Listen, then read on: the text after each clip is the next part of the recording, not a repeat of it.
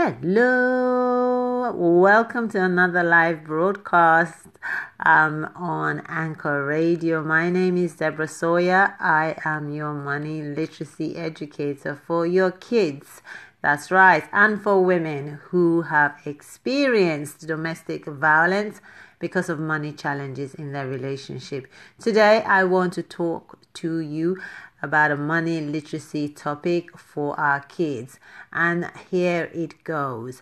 Now, I want you to picture a child who says that they want to become a great footballer, a basketball player, a makeup artist, a fashion designer, an architect. Just picture that child wanting to do those things, and us as parents never exposing our children to any of that.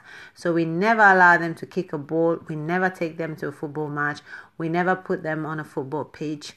We never expose them to what a basketball court looks like. They've never hit a basketball or bounced a basketball in their lives. And we expect them to become pros at all of these things or one of those things.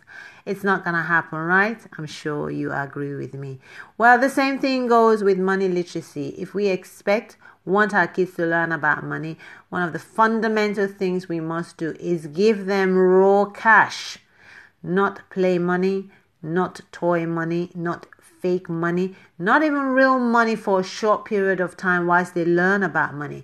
They need to be regularly in contact with money as we teach them. Teaching children about money, educating our kids to become money literate is not an abstract concept. It is a real concept. Money is real and the learning of it is real too. So, I want to say thank you so much for listening in to this broadcast today. My name is Deborah, your host and money literacy educator. Until next time, I'll see you soon. Take care. Bye.